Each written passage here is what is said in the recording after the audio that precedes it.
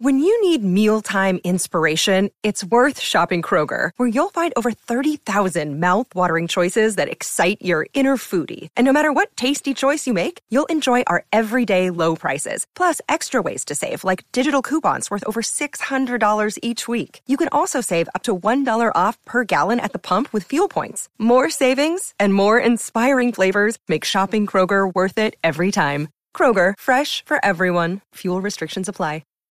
This week's Performance Anxiety features artist, musician, filmmaker, and more Steven Cerio. Steven's work with the performance art band The Residents is in the permanent collection of the Museum of Modern Art. He's drummed with bands like Drunk Tank, artists like Dee Dee Ramone, put out solo albums, and more. He's made psychedelic art and films. He's done posters for King Crimson, Primus, and a whole lot more. He also has worked with other artists like Robert Crumb. And that's not giving too much away for this episode. That actually just scratches the surface. He's also one of those people who you can talk to and just not want to stop talking to. Check out his art on Facebook. Check out his Instagram account, Steven_Cerio, and his website, stevencerio.com. Please enjoy my discussion with Steven on this week's Performance Anxiety.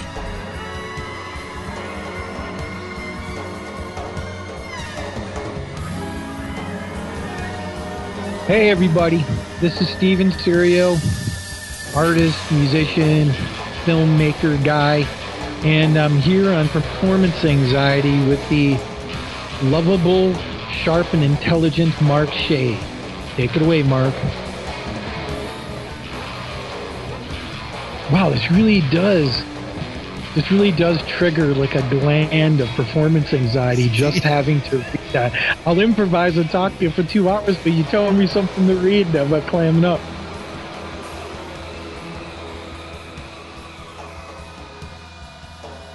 I've never been to Detroit. I don't know. Oh, it's a great city. Yeah. Really interesting. The people are really great. And it's just so interesting to drive around because it's in this beautiful state of ruin, and bears are starting to move into the city. And what? Oh yeah! Oh my gosh! That's amazing. See, I was a photographer for years and years. I went to college for it, and that would be amazing to go get some wildlife photos in the urban area of Detroit. Would be incredible. Oh, yeah, it's all photo ops there. That whole city is just a giant photo op. Oh, man. It really is. There's this one street, they called it Hate Street, but not H-A-I-G-H-T like San Francisco, H-A-T-E Street. Oh, no. Why? And if you drive down it, for some reason, people will get off their porches and throw stuff at your car. Oh, my God. Yeah, and sure enough, drive there once and he goes, "You sure you want to do this?" And I go, "When's the last time you did it?" It goes, "About 15 years ago." We drive down, 2 kids come out in the street with a 2x4 and throw it at the rental car. Whoa. They just don't like cars on the street. That's insane. Everything's weird about that place. Yeah, it sounds like it's like a mental facility or something. That's crazy. Oh yeah, just that one street. Oh my gosh, man. Well, thank you so much for coming on with me tonight. This is going to be a lot of fun. I've been looking forward to this.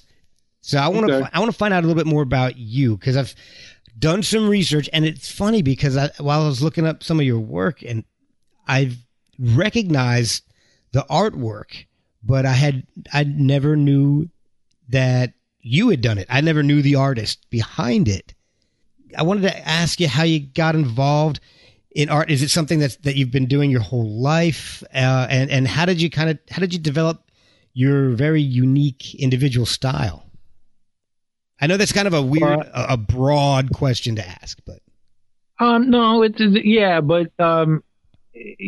one of those things. I was an only child, so I spent a lot of time alone when I was a kid. My mother used to have to drag me outside because I knew how to entertain myself at a young age.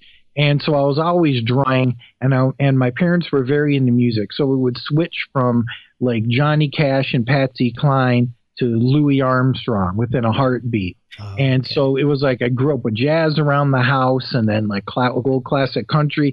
So then I started looking for new things. I stumbled on I was born in 65. So this was maybe like 72, 73, I stumbled on Deep Purple for the first time, and that got me really into music.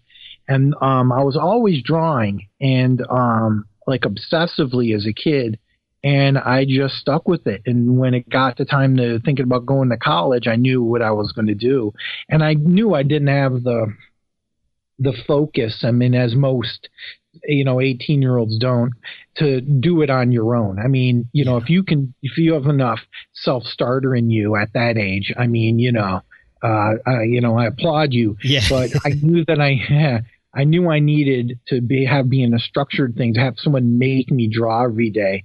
So I did that, went through, got out of school, immediately to New York. And when I got to New York, I felt, I moved from a suburb of New York, up in central New York. I grew up in a town called Liverpool, and then I dropped myself right off in the middle of New York City in 1988 with $700 in my pocket, which now it's funny, you couldn't even get. I mean, I was able to pay a month's rent and put safety deposit down for that much. Wow, that's how cheap New York was, and I was in Forest Hills on top of it. Oh man! But I was dropped in the middle of it, and I think my style changed like overnight from the subway trains, because they were still painted back then, and they were just beautiful. The obsessive quality of it too. It was very horror vacuous. Like there was no space on the ceiling or the walls, and that really had an impact on me. All that line and all of that and going on, and and the humbling experience of New York City too had an effect on me. Like you're used to in a small town thinking, oh, someone might recognize me because I play drums or because I do whatever, the way you're thinking as a kid. Yeah. And you get to New York, and Kenny Scharf is walking down the street. I bumped into John Giorno. These people are like friends of Andy Warhol. Yeah. And you go, wow. And it was so liberating to know that you were the smallest thing in the world. It was so liberating, because when you're small and you're insignificant, as it made me feel, instead of having that feel like it was beating me down, I realized that I had freedom to do anything I wanted. Okay. If that makes any sense. It does. It makes perfect sense. And I mean, that's I think, some people might disagree, but I think that's a very American point of view, a very American thing. Like you look at things like, well, I'll tell you the first thing that made me want to be an artist was professionally was when I was 13. Cable TV was new. That's how old I am. I'm turning 53 in 2 days. And well, happy early birthday. Oh, thanks. And I was staying up late watching Night Flight. And Night Flight put on The Resident's Mark of the Mole show came on. Oh, wow. Of the will of the people. Too long has my studies and research been for my own pleasures and distractions. Civilization needs the minds of its people. My first project will be the freeing of our underground workers. And I had never seen anything like that. And I was like, wow, these people are just painting. Like there was a primitiveness to it.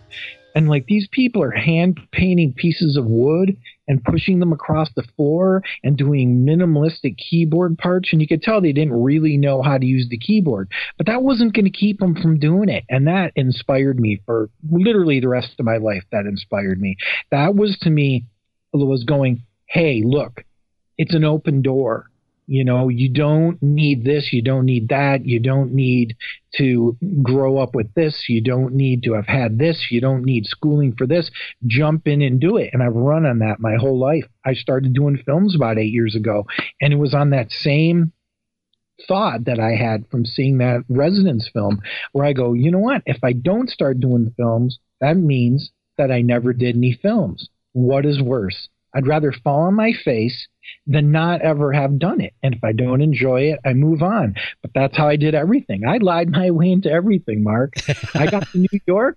I was trained in illustration, but I'd never done a color illustration. Entertainment Weekly said to me, do you do color illustrations? Yes. I was able to, and I had gotten to know a bunch of people because I worked at a gallery. So I was able to call some of my favorite artists, people that I grew up looking at their stuff. I like called Gary Panter and asked him, and he told me call Mark Beyer, and I was like, Mark Beyer, still one of my favorite cartoonists.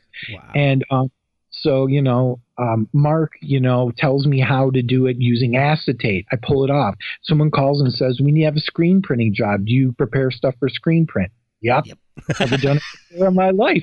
There was everything. Hey, you have your drums here? Do you want to play in this band? Yup. I did. My drums were 5 hours away, Yeah. And so I was just ready to go, That's amazing. And it's something I wish I had done a little bit more, I guess, earlier in my own life. Like I said, I was telling you earlier in the show, I went to school for photography, and I kind of wish I had discovered that, because I kind of do the same thing now with this show, and another show that I do, another podcast that I do. I'll just reach out to people. I don't. What's the worst they can do? Say no, not like it, not hire. Whatever job I'm doing now, not hire me. Big deal. Who cares? But if I don't have thick skin, if I like you're saying, if I don't take the chance and go out and ask somebody to come on, they're not going to come on. But if I do ask, they might say yes, and then we can have a cool conversation and find out more about these people that I've enjoyed listening to or seeing their work for years. So. And in that vein, you mentioned The Residents, and that's actually one of my earliest. I guess it's a weird phrase to say, but earliest cable TV memories, because my grandparents were like the first people I knew to have cable TV, and my brother and I are watching MTV, and this dancing eyeball comes on the screen, and another big skull comes, and I'm just sitting there staring at it, going, "What in the hell am I watching?" And we're close to the same age, and I remember watching it going, I don't get this, but this is really cool. I don't know what the hell I'm watching, and it stuck with me. And when I found out that you had done work with The Residents, it brought me back to that time, and it was really cool. So, what kind of work have you done with The Residents? I've been working with them now for it's going on definitely more than I think around 24, 25 years. Wow. I've been working with them on and off on different projects. And recently, a few years ago, everything I did with them, prints, films, the toys I did for them, everything was put in the permanent collection in the Museum of Modern Art. So they put it all in MoMA, that couldn't have been more of a thrill. And to have it be with, the group that influenced me to, pretty much start being an artist, and a group that's, credited with the invention of the music video and the invention of performance art. Yeah. That's a good person to ride on their back and do it, for 25 years. How did you meet up with the band and start working with them? Well, I'll tell you, I'm going to credit some of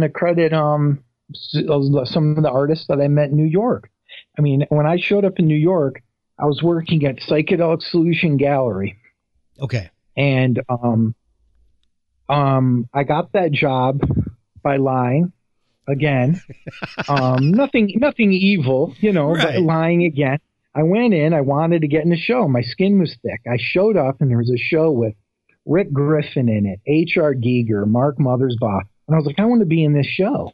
This is like the coolest. And I was like, I'm going to show this guy my portfolio. I didn't, I demand to see. But I just walked in cold and I was like, is the boss here? I want to be in this show. And he felt for me because it was like I'd been in New York for literally a day and a half. Oh my gosh. So it was Jacob Burcaster, and he gave me, put me in the show with them. And it was the most thrilling day of my life. I knew right then I was hooked. And my mother goes, I don't know whether to cry or be happy for you. My mother said, because she knew that was it. To be in, some of those guys were heroes of mine growing up, like Giger, my God. It was one of him and Roger Dean were the first two people I had books, art books by when I was a kid, you know? Yeah. But being there, the type of wisdom I would get, there were shows, you know, I would sit around and talk to Robert Williams. You know, here I was 22, and Robert Williams is giving me advice, who proved to be like one of the sweetest men. He did so much for me when I was a young artist. When Juxtapoz started up, he made sure I got in.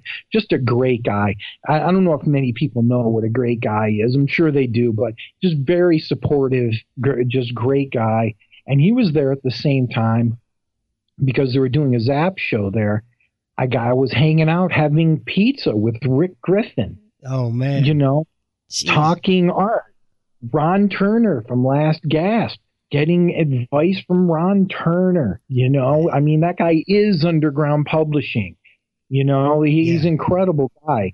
And it was like one time I was literally having pizza with Rick Griffin and Ron Turner. And I was like, this is odd. And then I would get, and then I'm getting business advice the whole time from people like Robert Crumb.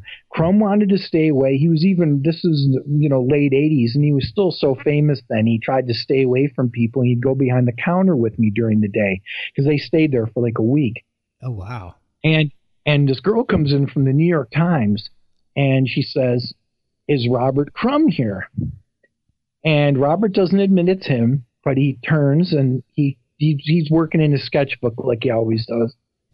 And he's you know, everyone's seen that even in the movie, you know, he constantly works in that sketchbook. And he was working in his sketchbook, and he starts talking to her. Hey, how long have you worked there? And she's like, a few years. Is Robert Crumb here? Like, she doesn't recognize Robert Crumb. God. And he's wearing the straw hat and the whole bit. and he just talks her up for maybe 3 minutes. And then he says, "I'm Robert Crumb. How much does the job pay?" And she said, $250. And he goes, "Oh, $500? She goes, "No, it pays $250. He goes, "Oh, yeah, $500 is fine." And she goes, "Okay, I'll go make a call." Cell phone.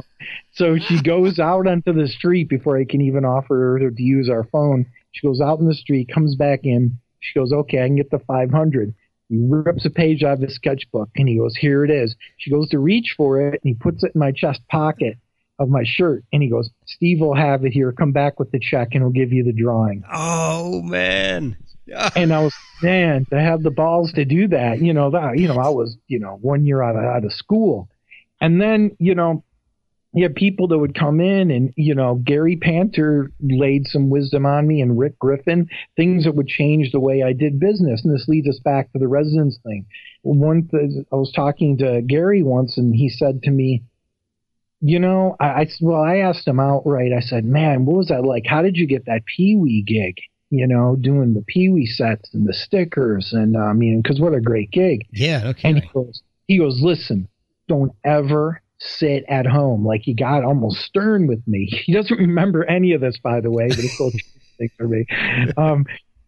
He said, "Don't ever sit at home. Don't ever sit at home waiting for the truck full of money to pull up. Don't wait for the people to knock on your door. Knock on their door." He goes, "I was down to $50, and I spent $40 on Xeroxing, and I would slide it under Pee-wee's door of his dressing room in L.A.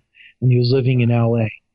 And he goes, and then 5 years later, I got a call for the Pee-wee gig. And that's a big lesson learned, Yeah. And then Rick Griffin's telling me, he goes, "I was in there one night working after work until like 5 in the morning, and he stayed up with me and hung out." What a, it's like a fairy tale that time, especially at that age. Yeah. And you just chatting with me the whole time. And I'm like, "Dude, I'm so fucking tired." And he goes, "Steve," he goes, if 20 years goes by and you're still pulling all-nighters like this, that means you made it and you pulled off being an artist. So revel in the fact that you're up working all night on this. That's something you should be proud of." He goes, because, people that aren't getting gigs aren't up at night, and they don't have the heart to stay up until 5 o'clock in the morning. He stayed up with me that late. I got all my paper cut for my first zine. I was working on my first zine, Okay. Stuff like that takes a long time. So that is pretty much how I hooked up with the Resonance. I just had persistence. I heard there was a record show they were doing for Tectones Records out in Hoboken. And so I took the train out to Hoboken, and I went and hung out, and I left a pile of Xeroxes there for the band because I knew that they knew the band. And Right. I was never into caring who the band was. We're going through a weird age now with the Residents where everyone thinks they knew who they are. And that movie came out where, I don't know, it just seemed like it was a Residents 101 movie where the whole thing is kind of like, like wink, wink, we're revealing who they are, and I don't know. It didn't bring on a great new age, to me for the Residents fans. I think a lot of people now just want to revel in the fact that they know who they are. And I feel like that kind of wrecks it a little bit. I mean, it didn't wreck the band. They'll always do great music. I'm not criticizing the band or anything. Right. The group, it just, created that new age of it. But that's how I did it, just by sending copies and copies and copies of stuff. And then I started sending stuff to the office and more and more and more. And then one day I got a call about a movie, about them doing a film that never happened. And then there was another one that never happened. Oh, God. And then the third and the fourth and the fifth did happen. So Wow. It worked out good. So but that was it. A matter of persistence that I learned these states of. Another one, before I forget, was Joe Coleman was also very cool to me when I got to New York. And Joe, I was talking to Joe. I go, well, I need to run a studio and blah, blah, blah, blah. And she's like, shut the F up about studios. And I go, what? He got almost like angry, and he walks into his kitchen and he opens up the pantry door, and he's got a table nailed at an angle in the back of the pantry where you couldn't even stretch your arms out to your side. And he goes, that's my effing studio. Don't let these people make you believe that you need to go spending $1,000 a month to be an artist, to have a studio. He goes, you work where you can work. And he goes, don't fall for that. Don't start doing that. He goes, you're going to spend more money doing that. He goes, you can work at home, you save money, you don't have to do as much work, and you can hang on longer. Wow. So it's like getting advice from all of these guys, your first school. And I've lived by that stuff. Yeah, guys who have made a big, names are sitting there telling you, hey, you don't have to do this kind of stuff to be successful. That's and at such a young age, I mean, that's priceless. Even if they weren't really names per se, they're great artists and they're great guys. You know what I mean? On top of all of it. I know what you mean. But yeah, on top of all of it, I would have taken that advice, because it just rang true. There was a resonance to it. Yeah, exactly. And like I said, getting that kind of advice so early on is invaluable. I wish I had some of the similar experiences with some of my artwork. That would have been helpful. Instead of wanting, a certain piece of equipment, realizing that I can do it. I just have to do the art a different way. That's important stuff to learn too, because you find out that there's ways that you can finish something, 100 hours quicker. That's a good thing sometimes. Yeah. Just doesn't sacrifice the quality of the work. So now your work is very, very unique. I see your work, and I know you've done it. And like I was saying before, I've seen several pieces, not knowing it was you who had done it, but I've seen them before. As I was doing research for the show and trying to find things to ask you, because it's sometimes interviewing an artist is difficult to find. It's difficult to find the right questions to ask. And what I wanted to know is how you got into doing some of these posters and things, because I've listened to some of the music, Drunk Tank, The Residents, and I'm looking at some of the people you've done posters for. It seems that your style of art goes along with some of the music that you've made, but I wouldn't have thought of King Crimson hiring you to do posters and things like that. How did you get jobs with and I'm going to throw out some of these people you've done posters for, because they're amazing. King Crimson, Negative Land, White Zombie, obviously The Residents, Les Claypool, Semisonic, Monster Magnet, let's see, Dust Devils, John Popper, Manor Astro Man. Is it a matter of getting one gig and then somebody sees it and then they ask and it just keeps snowballing? Or is it you going out and saying, hey, I like this band, I'm going to be persistent and keep throwing my info at them and get the work from them through my persistence? Well, I've got a nice, big, long, juicy, wearisome answer for that. Hopefully not wearisome.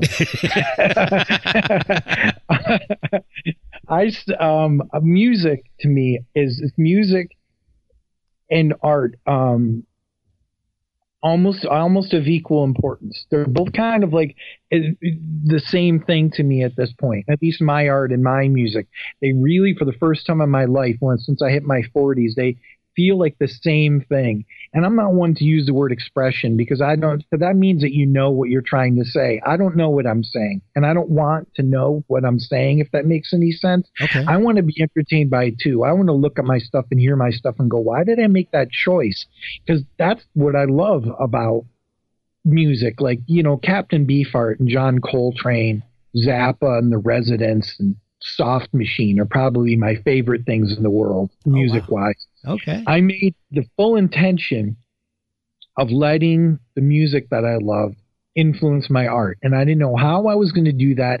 But in a way, I tried to illustrate the feeling of it, where my paintings to me, in my head, look like Coltrane. Now, that's a big order to fill. And of course, I haven't pulled that off. But in my head, I'm trying to do that. I'm trying to have that sense of improvisation and, color, and it's just something I try to do, and of course you can't do it, but I really like to think that the music made its way into the art somehow, and when I started doing posters for free jazz and everything, I realized I'm not going to use my tight art for that. It didn't fit. It looked wrong. So I started using my more abstract work, which was influenced by listening to freeform jazz and, William Parker and, Eric Dolphy, John Coltrane. But let me go back earlier, though. The whole thing started for me with zines, because I was able to stretch out and, that community, people forget how great that community was, through Fact Sheet 5, and, Maximum Rock and Roll and, all that, where you would have these contact with these people where you're trading tapes and you're trading zines, and people were drawing and people were doing great stuff. There was people like Bob X, who I've always loved Bob's work, and, just a lot of people doing zines. It went from monster stuff and it was just all Xeroxed. Okay. And it was all cheaply printed, and you would just make your own at home, and you'd send out 100 of them, and it felt so good, and it fit in with that. Don't worry about knocking. You knock on the doors yourself. Don't wait at home. It filled that. Like, you'd be at parties and you'd be handing your zines out to people, and you went home with essentially a little portfolio of your work. So then from doing the zines and everything, there were some of them that were a little bit larger, like Chemical Imbalance was the first magazine that I worked with that was, a pure art and music magazine. Okay. And from that, I started working for Dust Devils, and I did a poster for Dust Devils. And then later on, I would play with them a few times and become friends with them over the years. And I still play with Michael from Dust Devils. He plays on some of my Atlantic Drone records. Okay. That's how I started in the posters, was from that. And then from the posters, I got Exit magazine and started working for Exit with George Petros, who remains a really close friend to this day. And, I would do my own thing. I was drawing like biology book stuff. It looked like, biology stuff, like X-ray versions of biology books. Oh, and wow. I was going into New York Times with those. I went into New York Times. That's how thick my skin is. Like you were saying before, you were saying, I can't remember what context you said it in, but the idea of you were just putting things out there, and like, I can't remember what you said that reminded me of that, but you said something that reminded me of that, like getting it there, getting it in front of them and not being scared. And there I was in New York Times, and they're like, what exactly do you want for us? And I was just like, well, do you ever need anything like this? And they're like, no, we don't ever. So then at the time, Village Voice had, you don't realize these things because I thought it was a coincidence there because I wasn't used to it. I grew up in a small town in central New York. I didn't realize that because Wes Wilson was art directing, that was the Wes Wilson, that one of the psychedelic poster arts. I didn't know that. I thought it was just a coincidence. Wes Wilson. I didn't know I was talking to Wes Wilson, once again, which is strange, but it was, but Wes took a bit of a shine to my work, and he said, "Look, you're doing biology book drawings, but listen, we need stuff more like this." Like he's explaining to me, like we need drawings of things that we can say, this is a dog with Elvis riding its back with a candle in its mouth, whatever. And so I tried again. I got a little more figurative, and then he'd go, "No, try this." And then a few months later, I'd go back again. So I was like, man, I really want to get illustration. Seemed like doing that would be better than working at a gallery. Not that it wasn't a blast working at that gallery. It was. It's Psychedelic Solution. Yeah. But at that point, I was like, one of the girls at work came into work one day and said, "I slept with Dee Dee Ramone last night." And I said, "Oh, you did?" Yeah. And I go, "Okay, I don't want to know details, but is Dee Dee cool?" She goes, "He does not like to wear condoms." And I said, "Okay, all right, that's all I need to know." And then she said, and I said, "That's a little bit scary." And she goes, "Yeah, but he's talking about jamming. Would you want to come in and jam and play drums?" Now I had promised myself I was never going to play drums again. Oh man! And then all of a sudden, I'm playing with Dee Dee Ramone. Jeez. So now this leads into me becoming an artist because I was talking to R.J. Smith on the phone, one of the writers for The Voice, who's with The Voice back then.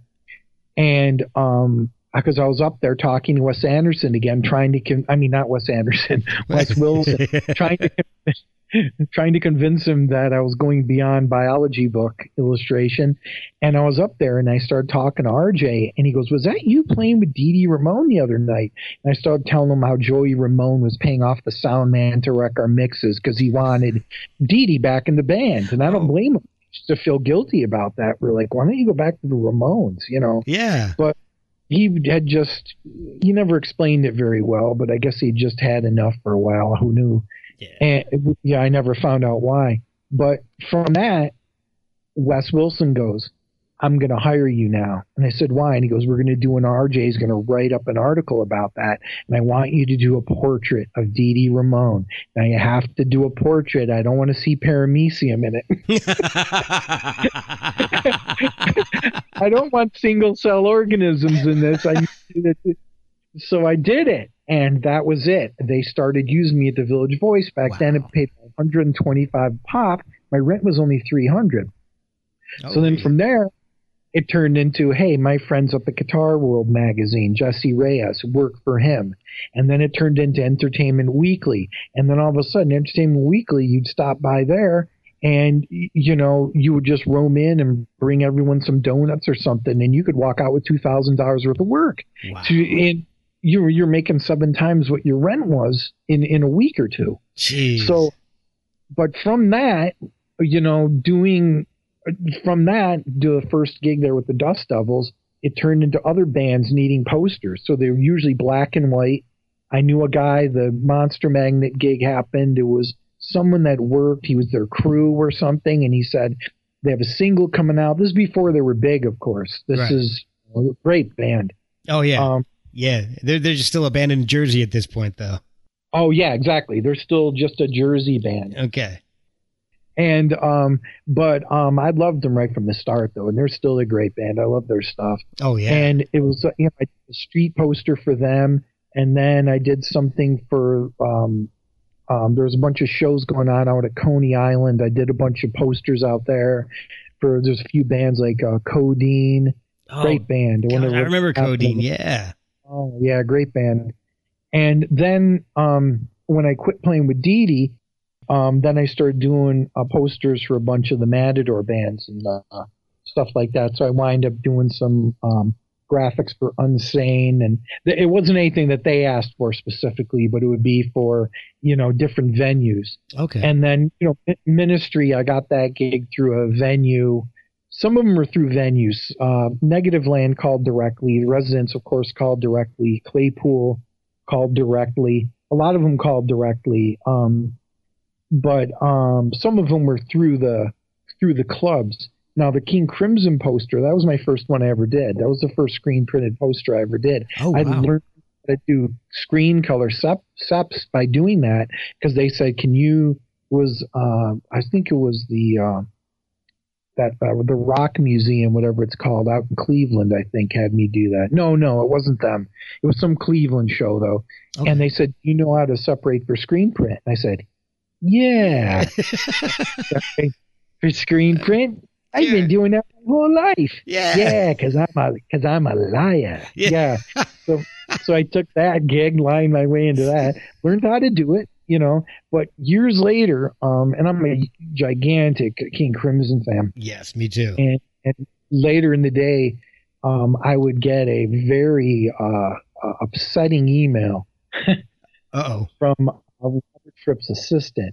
And he said, look, we're shutting down people with all these King Crimson posters, because that age of posters when it was big, whenever that was, late 90s, too many posters were out there, and he didn't like that people were reprinting them, and there were graphics he wasn't approving of, and I don't blame him. Yeah. And I said, look, I only have like 20 left.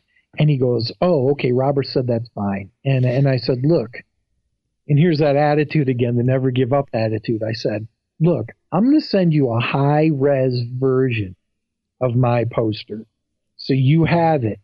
Sure enough, he said, Robert likes it and said that he might want to use it in the upcoming book that he's working on. Oh, so wow. I tried to turn some lemonade out of lemons with that, because I was heartbroken. You don't want to upset people whose work you like that much, Exactly. I wasn't bootlegging.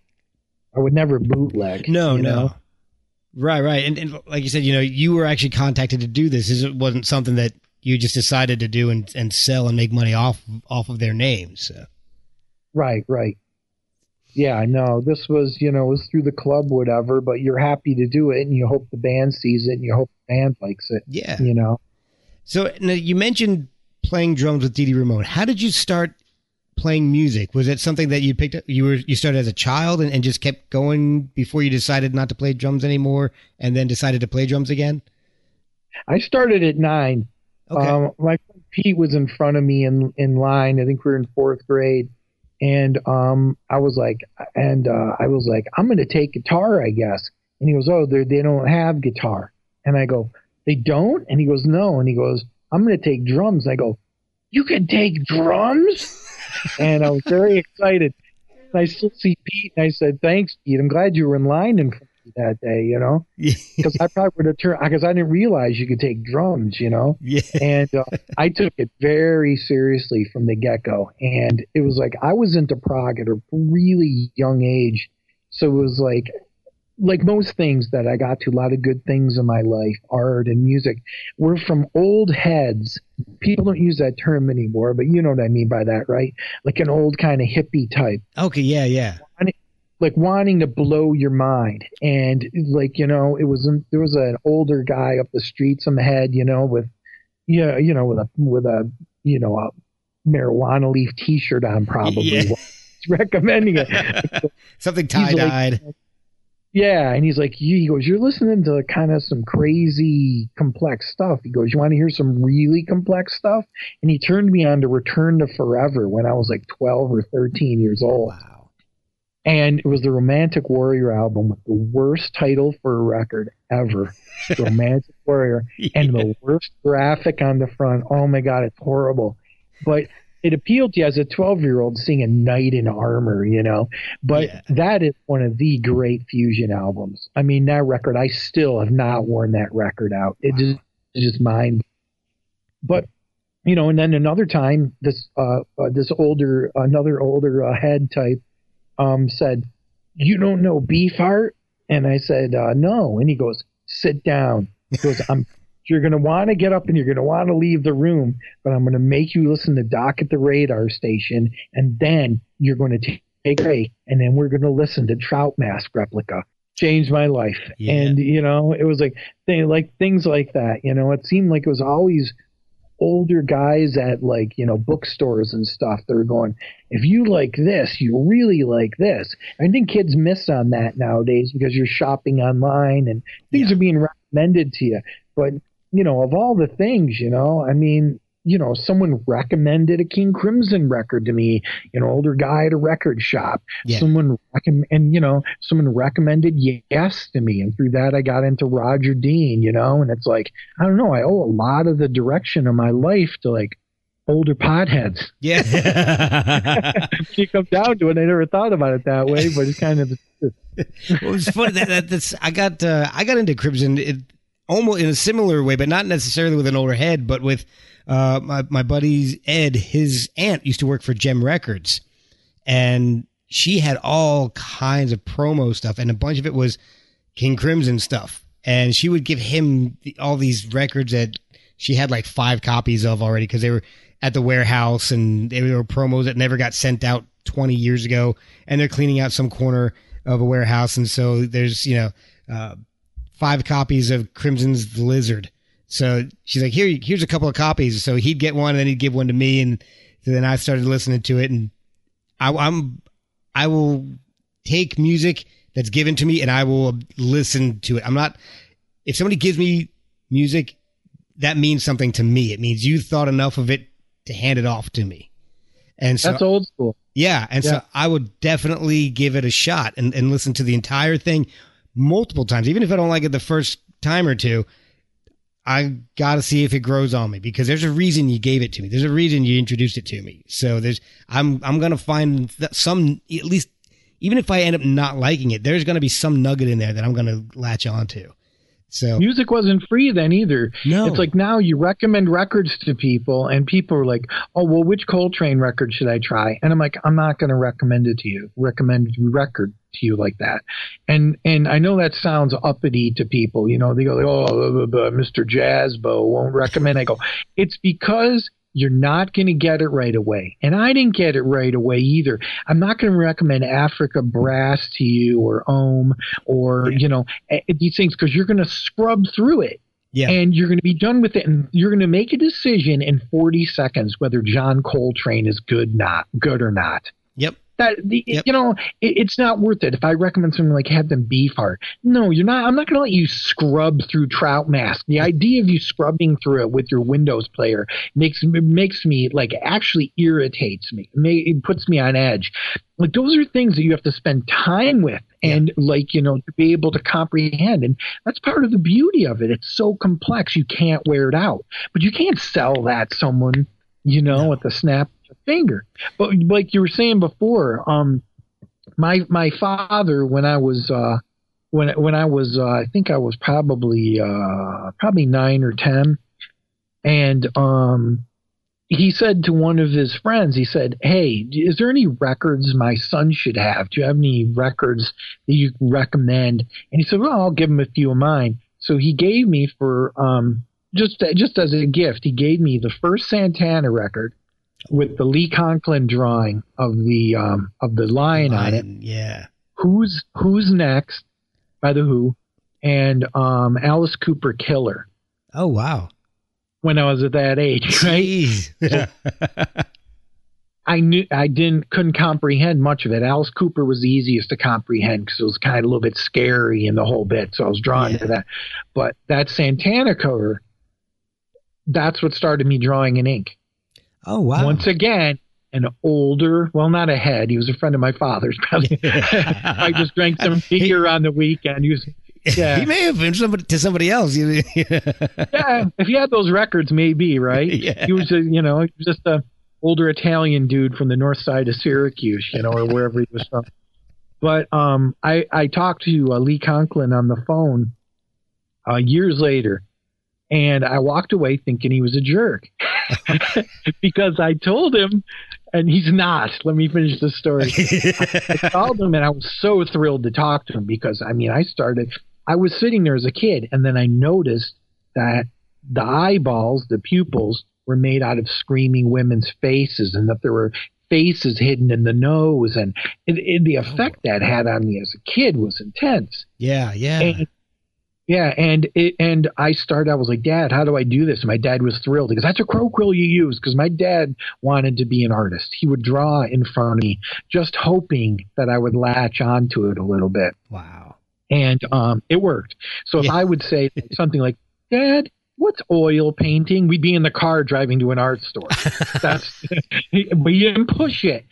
But you would just be like, here's oil paint, And so I talked to Lee and I said, well, Lee, look, you're responsible for the turn my life took because of it. And he goes, well, I guess you're welcome, I guess. And I thought, what a dick. and then a week later I go, what the hell else was he going to say? He's a very guy. He's a very sweet guy. And it was just like, I go, you could have said something else. What are you going to say when someone says, you changed my life? What's he going to do, Yeah. I mean, there's only a couple ways you can answer that. Yeah. My cut's 10%. I mean, there's exactly not a whole lot of different ways to answer that, I guess. Nobody's ever said that to me, so I'm not sure how I would answer that. Yeah. What would you say? I mean, I get thrilled enough when people say, people say like, oh, my dad had your stuff on the wall when I was a kid, and then he gave it to me, and I've had a couple of your prints on my wall. There's nothing more thrilling than that. And tell you the truth, what you said before, when you said that you didn't really know my name, but you knew my art, that's thrilling. It's not I like that you recognize it. That's more important than reading the bottom right-hand corner and seeing that I scribbled my last name on it, Yeah. That's thrilling. You want to hear a funny story real quick? I'm here. Sure. I'm usually here to get funny stories from you guys, the people I interview, but I've got one for you. Okay. Some of your work was on the set for the show Workaholics. Yeah. Now, I'm a latecomer to Workaholics. I haven't even really seen the show, but I do another podcast. It's 90% comedy and like 10% sports.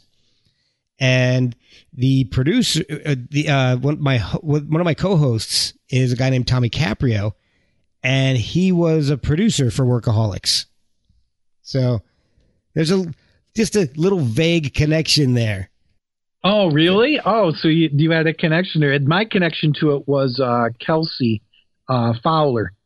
And she's had me give her stuff for a whole bunch of movies and everything. And she's gotten me into a few other movies. I can't remember the names right off. There was another TV show I was on. Why am I forgetting what it was? I've completely forgotten what it was. Oh, no. But I know they used the Ministry poster in Workaholics. Oh, Ministry poster. I haven't seen it yet. I'm like I said, I'm late catching up with it because he actually produces Jim Jeffries' show on Comedy Central now. So I haven't had it. And, cool. And we do a podcast every week, and so I just haven't had time to go and look back at some of the stuff he's done. We've been doing this other show for over a year now. So, but it's funny you mentioned Ministry. I saw Ministry back in like 92, and that was the loudest show that I have ever been to. And they were outdoors. It was on the Lollapalooza tour. And that's the only show that I've ever been to where I actually held my ears, and we were outdoors. So that's how loud they were. Man. It was insane. And they did some great stuff. The Mind is a Terrible Thing to Taste. Yeah, it was about that time. That's a great album. Yeah. Yeah, I still think they have one for the type of band they are. I think they have the best record title of all time, Dark Side of the Spoon. Yeah. That is a clever, awesome. For that genre of music and the way Al has led his life, that is a real. I think that's like the perfect album title. I mean, it makes a lot of sense. So now you've been in several bands yourself. Drunk Tank. You were in Sprockets with Dee Dee Ramone's Sprocket, and you've done some of your other, your solo work with Atlantic Drone, which I've been listening to lately, and it is amazing. I am so annoyed with myself that it's taken me this long to find it.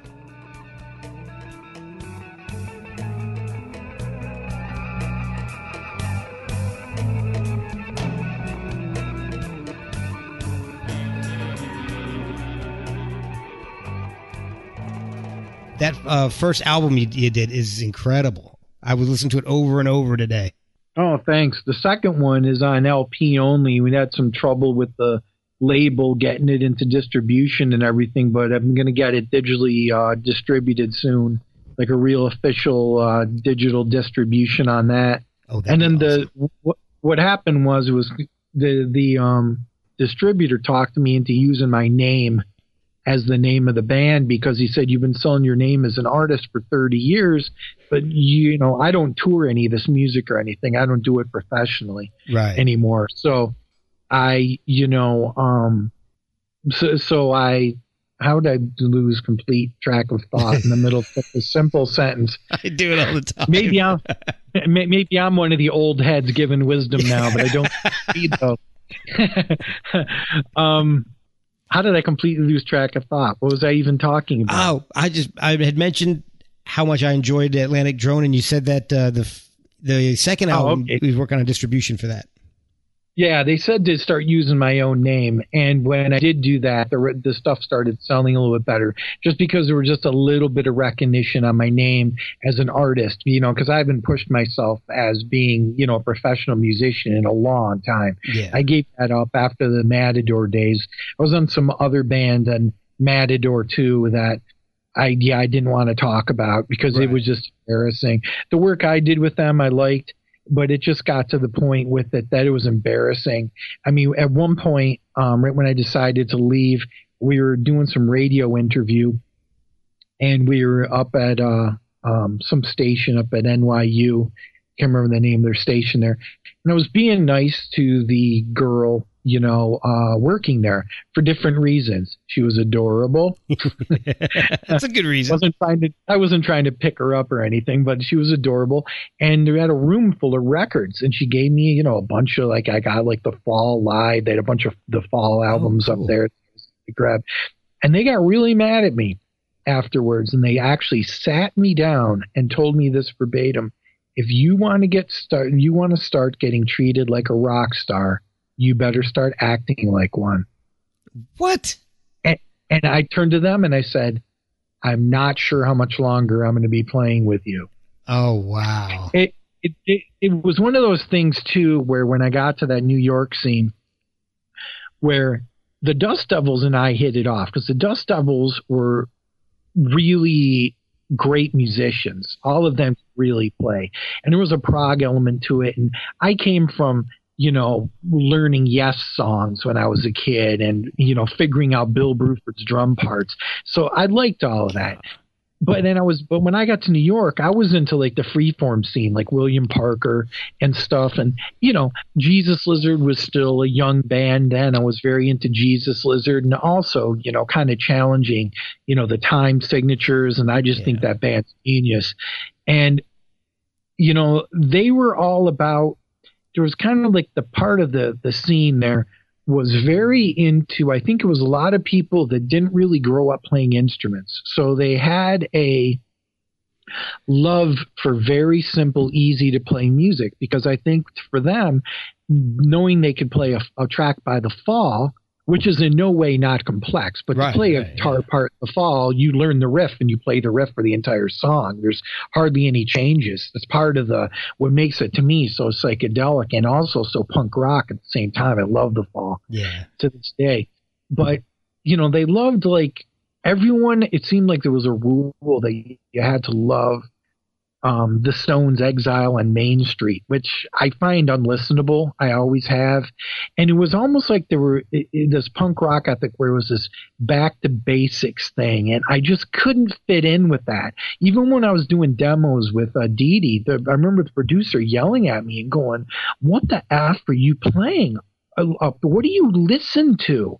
And I remember going, well, I've been listening to a lot of Scratch Acid lately and William Parker. And he goes, what the hell is any of that? He goes, where did that drum fill come from? And I go, what's wrong with an interesting drum fill? And I realized I was too defiant at that age. There I am, 22, 23. I'm getting a chance to show you that I can mess with time signatures. It wasn't the place for it. It wasn't the place for it. But that other Matador band, it was I went into it, I I never wanted to be a career musician. I never wanted the cheap girl in the bar. I never wanted to, I was never into drugs. I even quit drinking at 22. I just got bored with it. So it was like after shows, I would go into the van and I would have books with me that I brought on tour, and I would sleep with the equipment every night, like, like a Wolverine there, protect the equipment. And I'm in the van at night while they're partying, and I'm in the van like trying to wrap my head around Coltrane and playing Fripp and Eno to go to sleep, and and I'm reading books out there by flashlight, Yeah. and it just wasn't my world, But it's funny though, there were so many scenes then in New York, and never the twain shall meet with a lot of it. Like, oh, really? The main scenes, most of us were all in Matador bands, so we were always hanging around with. I would always be somewhere with like Cop Shoot Cop, or with Gosh, I remember that. Dust Devils, Unsane were friends. So it was always that kind of group, and great bands. Yeah. On top of it, my God, I mean, before I started playing on Matador, I was already going to Dust Devil shows all the time. They were just mind blowing, but there was a scene there, and at the same time, you had Soul Coughing was happening too, but it wasn't happening with us. Like, I knew Mike Doty just because he was the doorman at New York Press, where I used to do illustrations for. And we never became friends or anything, but I would look at him and go, why does that guy look so familiar years later? And I realized he was the guy up at New York Press. And he's one of the only, tell you the truth, he's one of the only songwriters I follow now. I just think he's an incredible songwriter. Yeah, he was formerly with Soul Coughing. But we would never run into Soul Coughing. They had a hip hop thing going, and we were more into the uber aggression and, stuff. And then there was a few other bands that were really good. They were on, they were all working with Kramer's label. They were on Shimmy Disc. And there were some great bands there, like Fly Ashtray, Uncle Wiggly. But the thing was, it was like everything was centralized, though, in New York back then. Everything was in the Lower East Side. Okay. And now it's not. Like, everyone wants to promote their own neighborhood in Brooklyn, and no one admits to living in Queens. As far as I know, no one lives in Queens.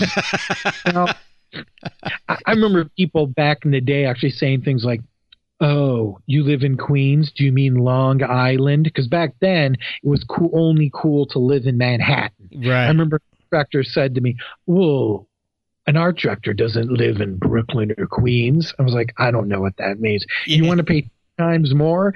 I go, and how long is it going to take you to get home? They're like, about a half hour. I go, it's going to take me about 35, 40 minutes. Big friggin' deal. Yeah. But the scene back then was so united. Like, you'd walk into, like, Max Fish was new back then. Had a great jukebox. They had Husker Du on the jukebox, and Jesus. And if you came in with a single, they'd put it on for you. It was just a great Lower East Side neighborhood bar. And awesome. Anytime a Matador band was in town, they'd come there and hang out. I remember one time there was an article in New York Press, and it said, and the new bar, Max Fish, go there and stand in line in the bathroom. And while you're there waiting, meet 15 or 20 different people from Matador bands.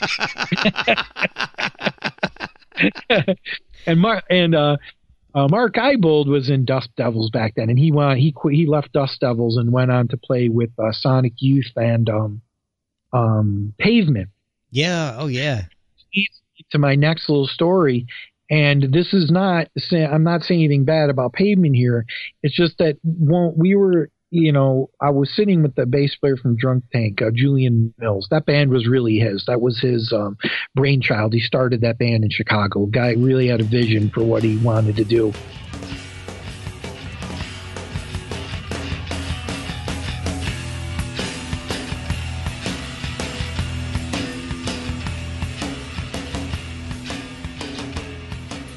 And what I added to his vision was, how about we make the whole heavy record feel like a swing album? So the whole thing has swing feels to it, but I'm playing incredibly violently. But when you come down to it, it's all based on like swing tunes. So every time there's a break, I'm going, It was like a joke. No one picked up on it.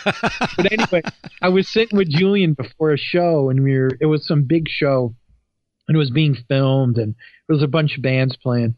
And there was these two kids. I'll never forget this. They're sitting next to us, and Pavement was playing. I had just played, I think, at CB's the day before. And the kid said to the other one, he goes, "Have you heard Pavement yet?"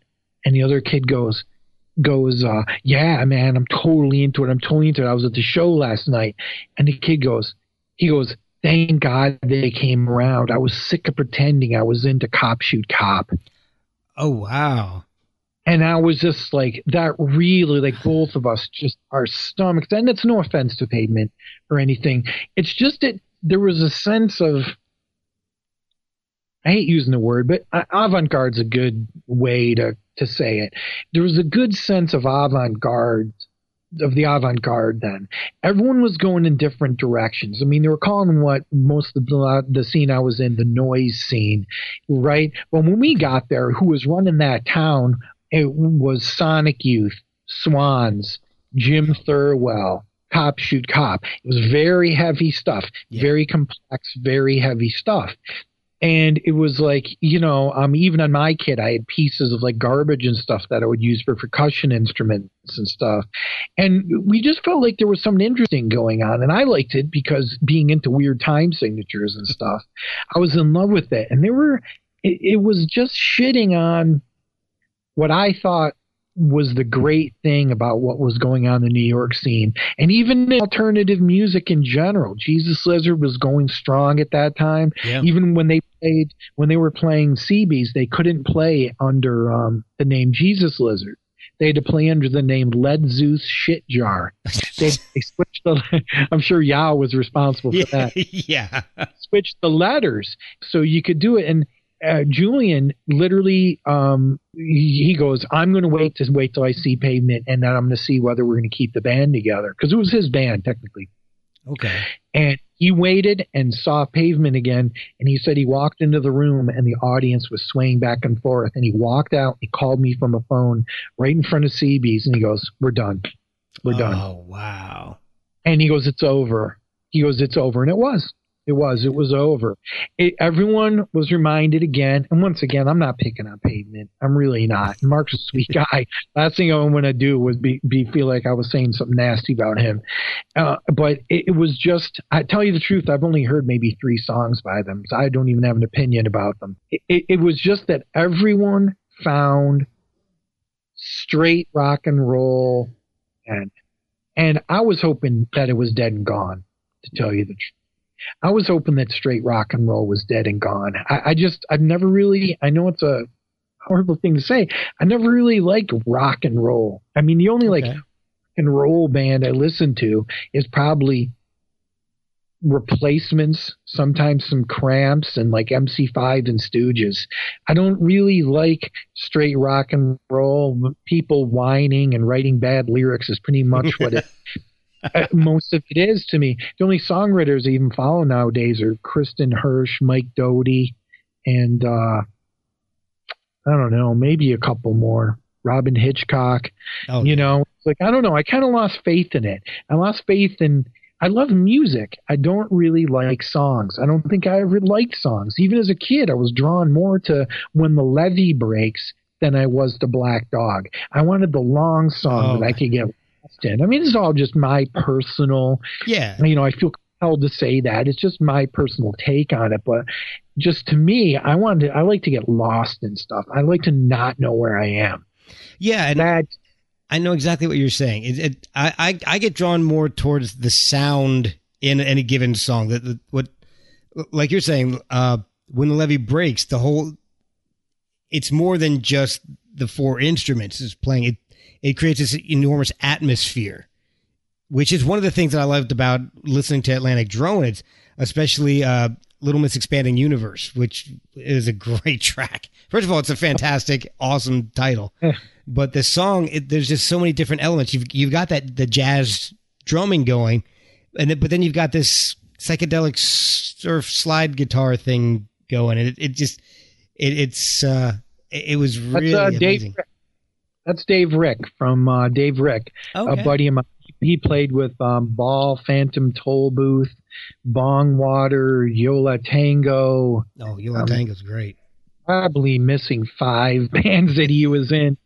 Dave, when I talked to him about like bad situations I was in bands, first thing he always says, and it's the truth, he goes, your problem was you never joined the band with your friends. You never made a band with your friends.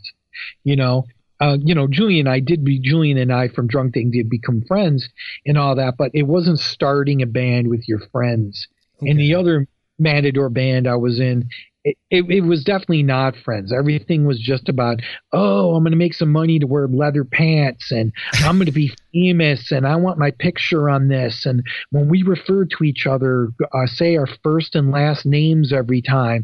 And then when I left the band, they did the most despicable thing in the world, which I think is it's so hideous. Uh-oh. To try to sell out is worse than selling out. To try to sell out and no one's buying, talk about just wrecking the memory of the band. And then, you know what, to younger songwriters out there, when your drummer leaves the band eventually, like I did the day before a tour and the day before recording,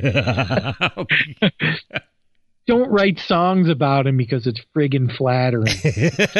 It's some news. It's flattering that you're up at night being angry that your drummer left, that you're talking about how unimportant he was, but you're writing songs about him every week. You know what I mean? Yep. Almost lovey. I loved hearing that they hated me. I was like, that's great. I'm going to go on. And actually, I wanted to play and do something that was crazy. I was hoping with all these bands, it would get crazier and crazier till it evolved into some weird,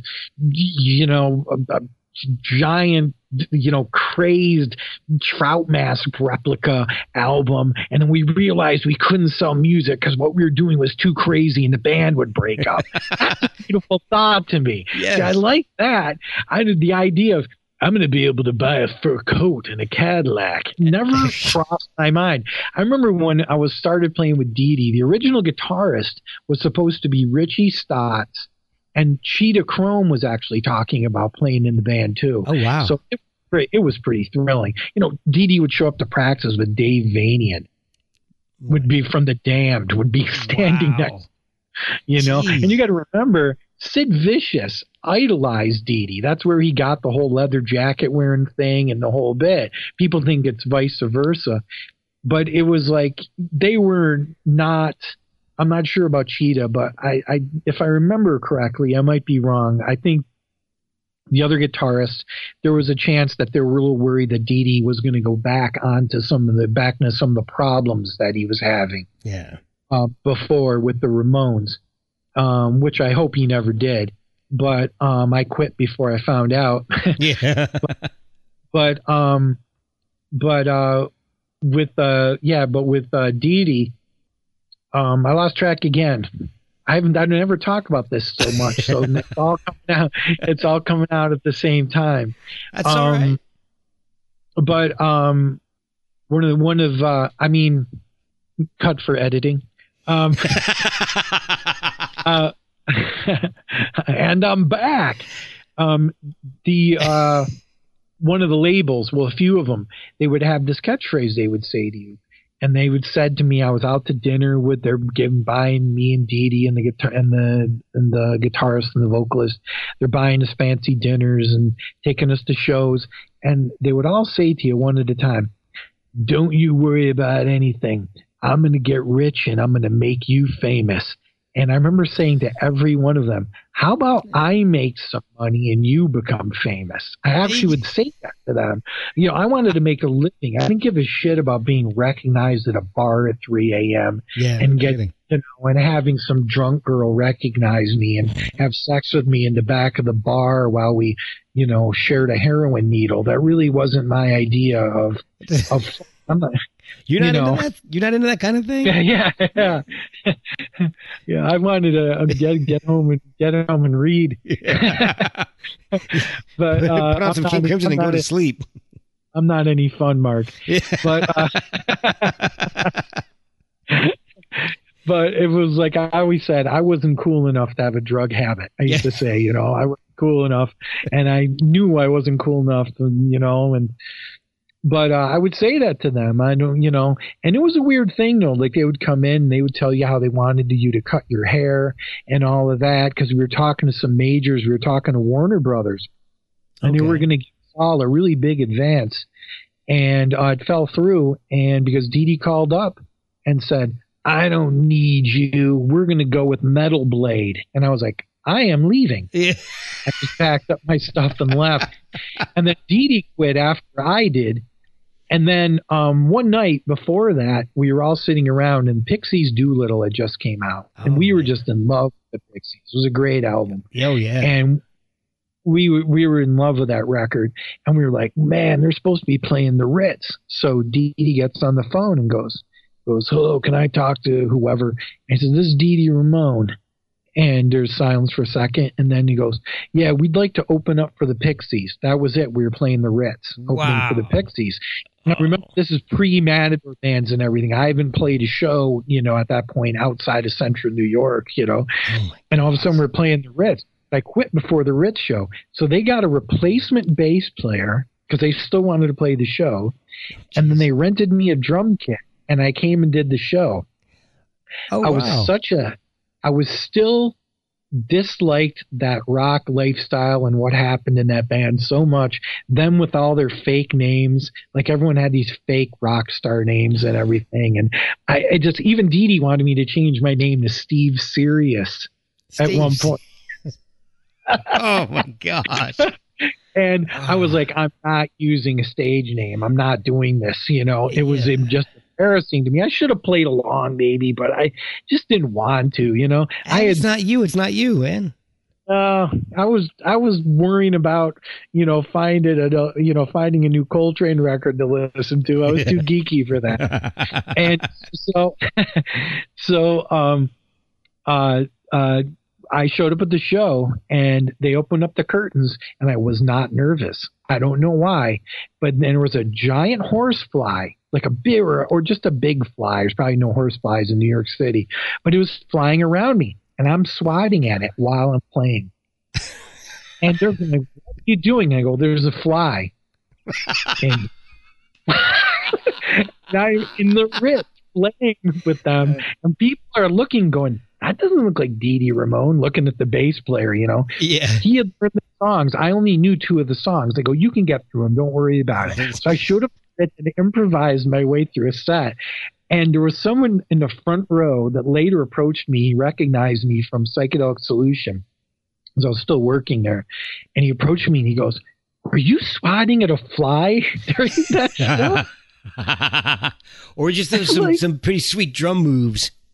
Yeah. Oh, no, it must have looked bizarre. I just did not care, and I was hoping I would make a mistake. I didn't want to do it intentionally, but I was just like, I had just had it, Mark. I'd had it with the whole rock and roll thing. Me and one of your former guests, Mark Dancy, we talk about that kind of stuff a lot, how we had both just had enough, just had enough. And Mark was right alongside me. He was illustrating for the same magazines as me.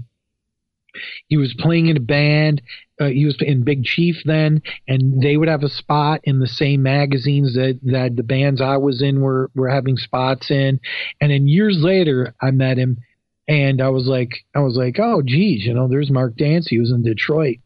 And I walked up to say hello to him, and he goes, Steve Cerio. And I go, Mark Dancy. And he shook my hand, and he goes, I got to go, and walked away. and once again, I'm like, what an asshole. He's like, he's denying me pleasure of meeting me, of my company. And I just walked away. And it turns out that what happened was, because I walked up to the gallery owner, I thought you said Dancy was a cool guy.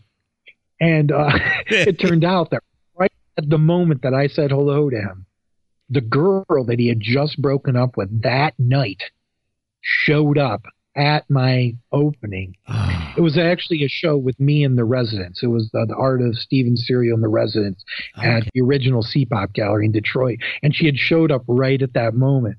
But Mark and I like to share a lot of stories. Our favorite one is he loves this, and he has never let me let it down. But I say the same. I use the same term against him. Some guy showed up at CB's one night, and he knew me as an artist, but he knew that I was in these bands. So he thought I was like a representative of artists that were also musicians, right? He had some deluded thing. Okay. So he showed through the entire show. He's drinking more and more, and he keeps yelling it so loud it's going into the PA, and he's going, "Steve Cerio, cartoon rocker." He would show up at the Pyramid and do it. He'd show up at CB's and do it. He'd show up at the Ritz and do it. He'd be at all the bigger clubs in New York, and he'd be either going, "Cartoon rocker" in the background. And I told Mark, so it's been like 20 something years, and Mark and I just go, and like when we call, we go, "Cartoon rocker, you there?" A cartoon rocker too. And then we go and find embarrassing photos of each other when we had full heads of hair when we were in these bands, and we email them to each other and stuff. And he goes, "Oh, I got something you'd really like to see." And then he opens up, and it's a picture of him with a big full head of curly hair. I go, "That's you, cartoon rocker." Oh my God. That's awesome. And I have been great in a band together. Yeah. Because we would have both been fighting over reading books in the van. If you guys do get together, I definitely have to hear that, because that would be amazing. I've almost convinced him. He's got this beautiful Gibson, and he's so into rejecting the fact of like playing music that he keeps it in his basement. Like it's rusty. And they go, "Why don't you just sell it then? It's a Gibson, and it's from, I think, I'm sure it's not worth $20,000, but it's still a Gibson Les Paul, and it's got to be worth it." And I was like, I'm really close to getting him to put new strings on it and playing on one of the records. Oh, that'd be awesome. That would be amazing. You mentioned something to me while we were getting the logistics squared away for this show about, and if I remember it right, Thanksgiving with Rob Zombie. No. Yeah, that's when I was playing with Dee Dee. We were like, someone said, "Are you going home for Thanksgiving?" And I said, "No." It was someone in the band. And I said, "No, what's going on?" It's like, "Well, Dee Dee's not, going anywhere, and we were going to get together." And I can't remember whose apartment it was. And I showed up, and it was Rob Zombie was there, and the original incarnation of White Zombie before they really took off. Okay. And Jay, when they had Jay, great guitarist, and Sean, she's incredible. She was a sweetheart too. I used to bump her in the street, and we would just talk for like 2 hours standing in the middle of the sidewalk. She would just tell me these great stories about growing up in Florida and people painting the stones in their front yards. And that's funny. You remember. Yep. But we had a blast. I mean, Rob wasn't too much fun. He just sat in the corner the whole time and people, but whatever. It was just funny. Like I'm sitting here and they weren't really, rock stars then or anything, so that wasn't so strange. But just having Thanksgiving with Dee Dee, and I actually tried to get the last drumstick, and and Dee Dee wanted it, and I was like, what a strange Thanksgiving, and all we just talked about punk rock the whole time. And I remember Rob correcting Dee Dee on things, and I was like, dude, correct Dee Dee. If Dee Dee says the world is a giant puppet head full of sweet tarts, you just agree with it. Dee Dee, living embodiment of everything we're doing. It's just like, let it happen. Let his slightly incorrect year. And when Rocket of Russia came out to fly, don't go correcting him on Ramones history, it was a little bit uncomfortable. It was funny back then, still to this day. I remember people some guy used to come in all the time, and he was one of those older heads again. He would come and he'd go, "Oh, dude, you got to check out this album." And then he'd be like, "When are you going to bring your band in? And I'm going to record you guys." And I'd be like, "I don't know, drunken stone Jerry," because he would bug me. time. Years later, watching Ramones, and this is once again before I played with Dee Dee, and I'm watching a Ramones film, and there's Jerry in it, and it turns out he was one of their producers, and I'm forgetting that everyone I met was friggin' famous. I'd be sitting at that counter. I'm talking to this guy, and I'm thinking, man, why does this guy seem familiar to me? And I realized I was talking to Jack Bruce. Oh, wow. Yeah, really nice guy. Man. And then another English guy came in. I hit it off with him. We're shooting the shit. We're going through posters together. And he pointed and he goes, I remember this show. And I go, oh, you saw The Animals? And he turns and looks at me and he reaches out his hand. He goes, oh, my Eric Burden. Oh, my God. It's so trippy to move from like a small suburban neighborhood to like meeting Andy Warhol's friend and having him try to pick you up on the street at 3 a.m. And like, John Giorno was trying to get some alone time with me. I'm a John Giorno fan. I was telling a friend that. I go, he wouldn't let go of my hand. He goes, want to come upstairs? And I was like, no, I do not. One of my friends said, do you know how much better that story would have been if you went up there and had sex with John Giorno? I don't know if I want to live that story. Oh, yeah, exactly. I wouldn't want to. Yeah, that's not worth the story right there. You know? And there he was. I was 22. God knows what he would have done to me. My God. Yeah, he was intent on getting this, 22-year-old kid up to his place, and the place he was trying to get me up to was the bunker. And Bill Burroughs was still alive then. Oh, wow. Who knows? Bill Burroughs can come up there too, and I would have been in double trouble. Man, to have met Bill, I knew that there was this one magazine that came out, Roro. It was called RUHROH, like Scooby-Doo thing. Okay. Yeah, it was a one-time only art mag. It was done by this guy Mark Ewart, and Mark has been in films since, and he has talked about being, he was kind of like the love of Bill Burroughs' life. And he showed up, it would show up in New York, and he'd come over and we'd hang out.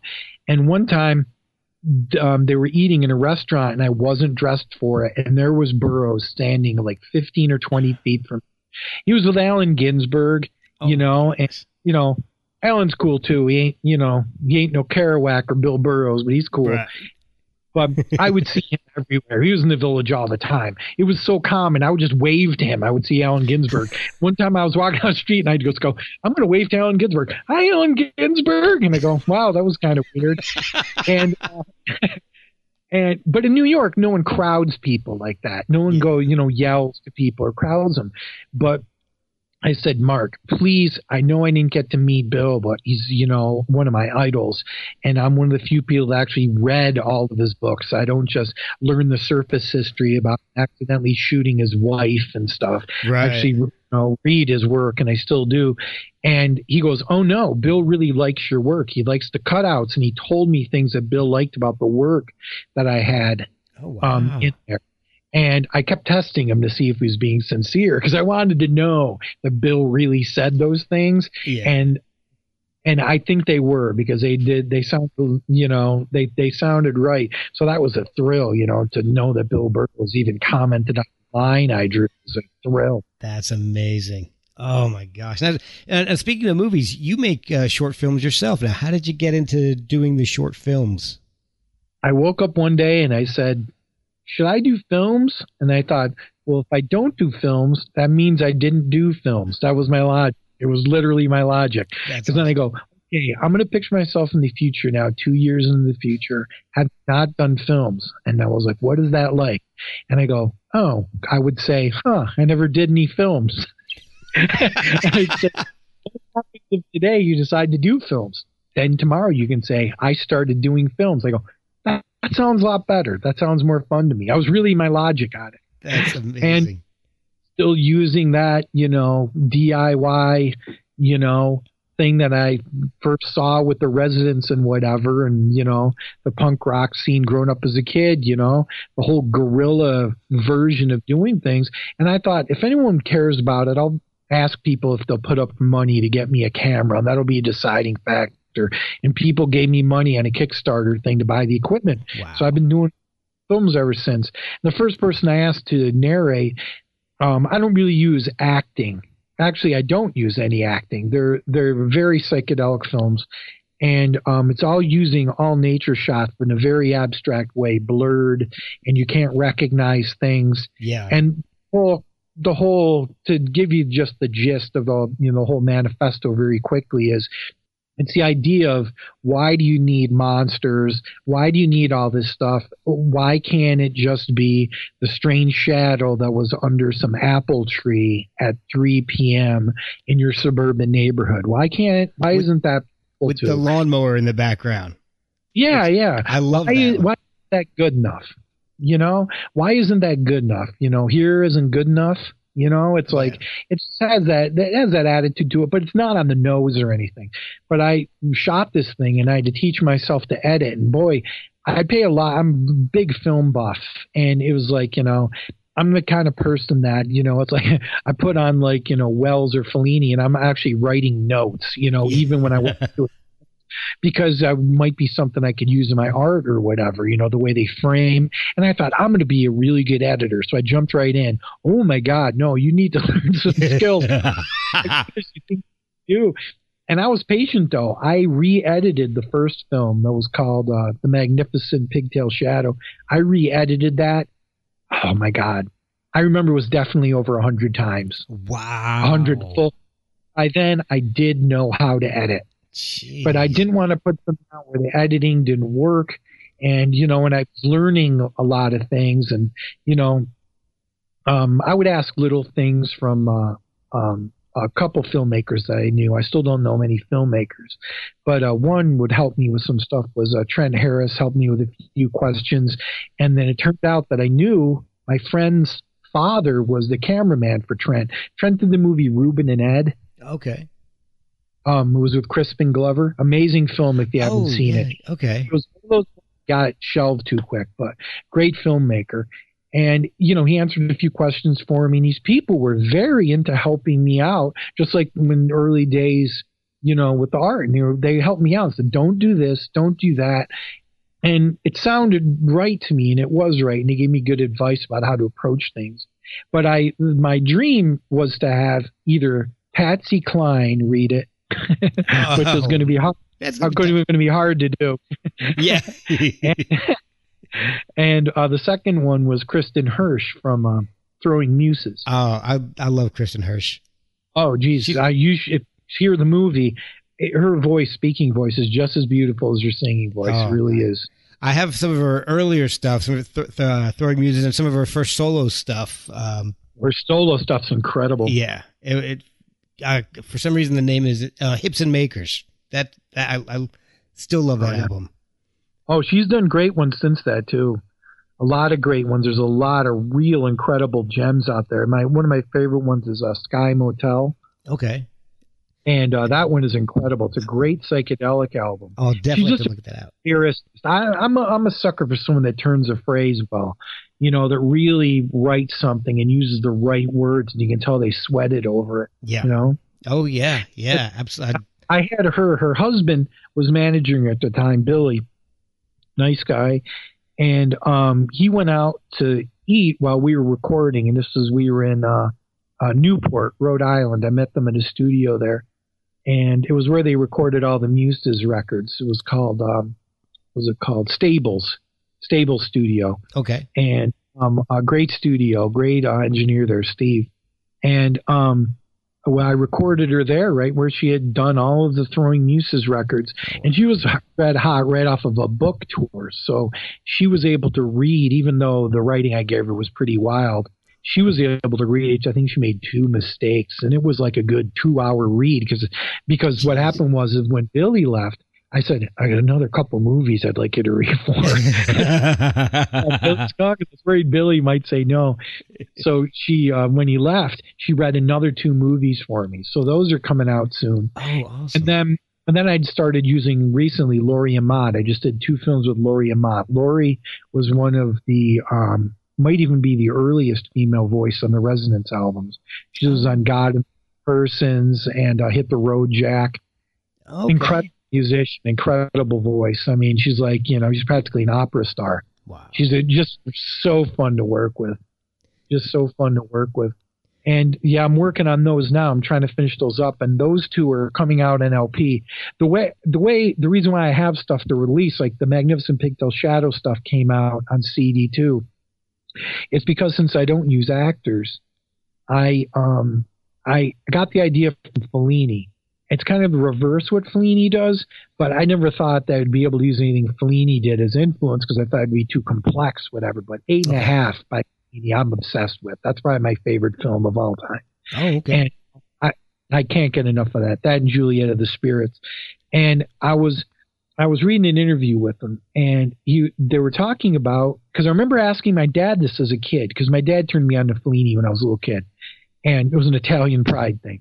And I don't remember what movie it was or anything, but I said, why aren't the words matching up? And he said, oh, because it's in Italian. And I said, but they're speaking Italian, Yeah. And he goes, I said, but they're speaking Italian. He goes, you know what? That's a good point. Why isn't it matching up? Turns out it's because the reason how he was able to pull off such great direction was he would talk to the actors while they were working.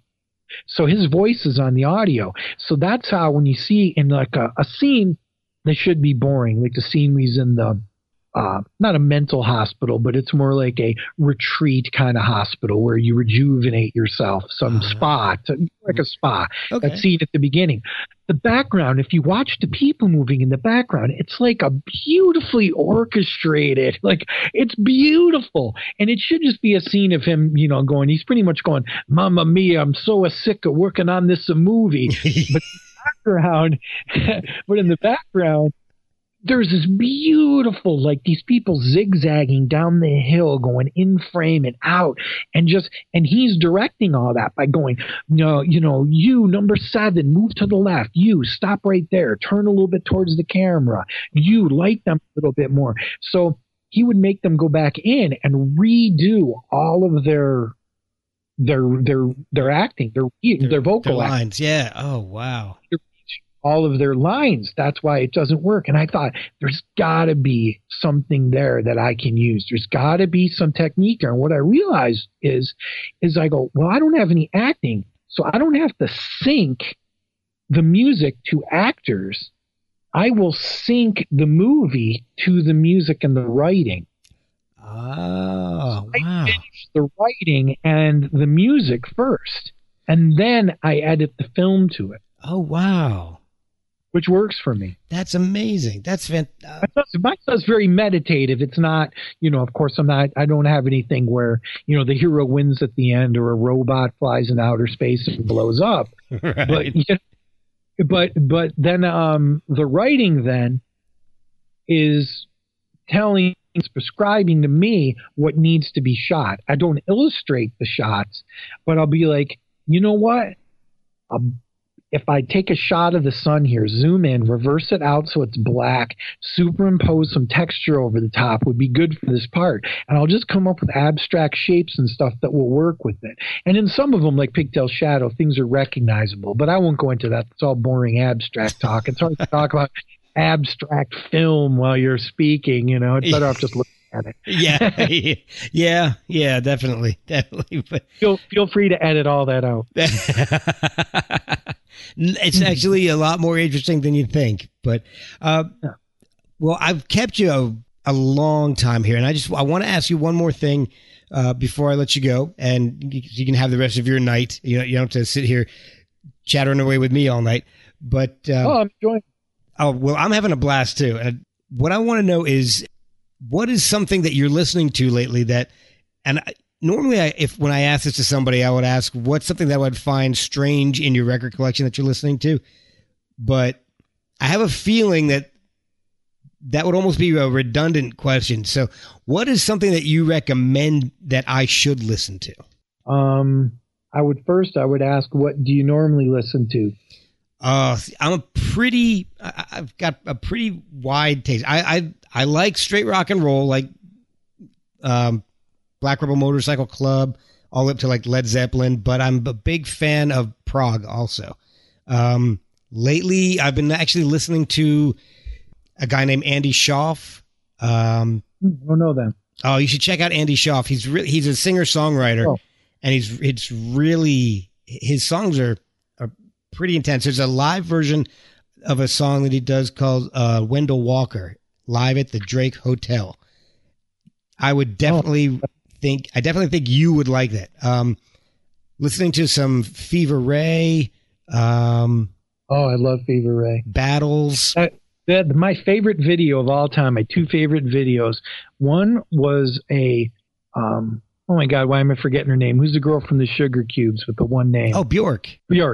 She did that one video with Michelle Gondry, and it's for the song Human Behavior. Oh, yes. And at the end, they pull back and they're on a tiny planet. That, and then the Fever Ray video. What's the one where she sings like in a man voice? Her voice is slowed down. It's on the first Fever Ray album. I can't remember. And it's incredible. It's like, without talking about it, it says, in the lyric, it goes, "This will never end, but I want more. Give me more, give me more." And it's just like this drone tone, but she makes it so musical. And the video insinuates like that it's like the white man lives in this big mansion, and the white man has decorated his house with metal sculptures of animals, and the heads of animals are on the walls.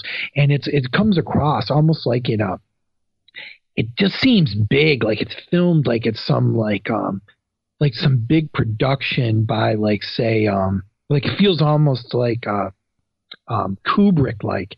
And then you see the rich people are all like murdered outside. I'm assuming they're supposed to be rich white people. Yeah. And then there's scenes where you think that's a sculpture and you realize it's a person in like Native American garb.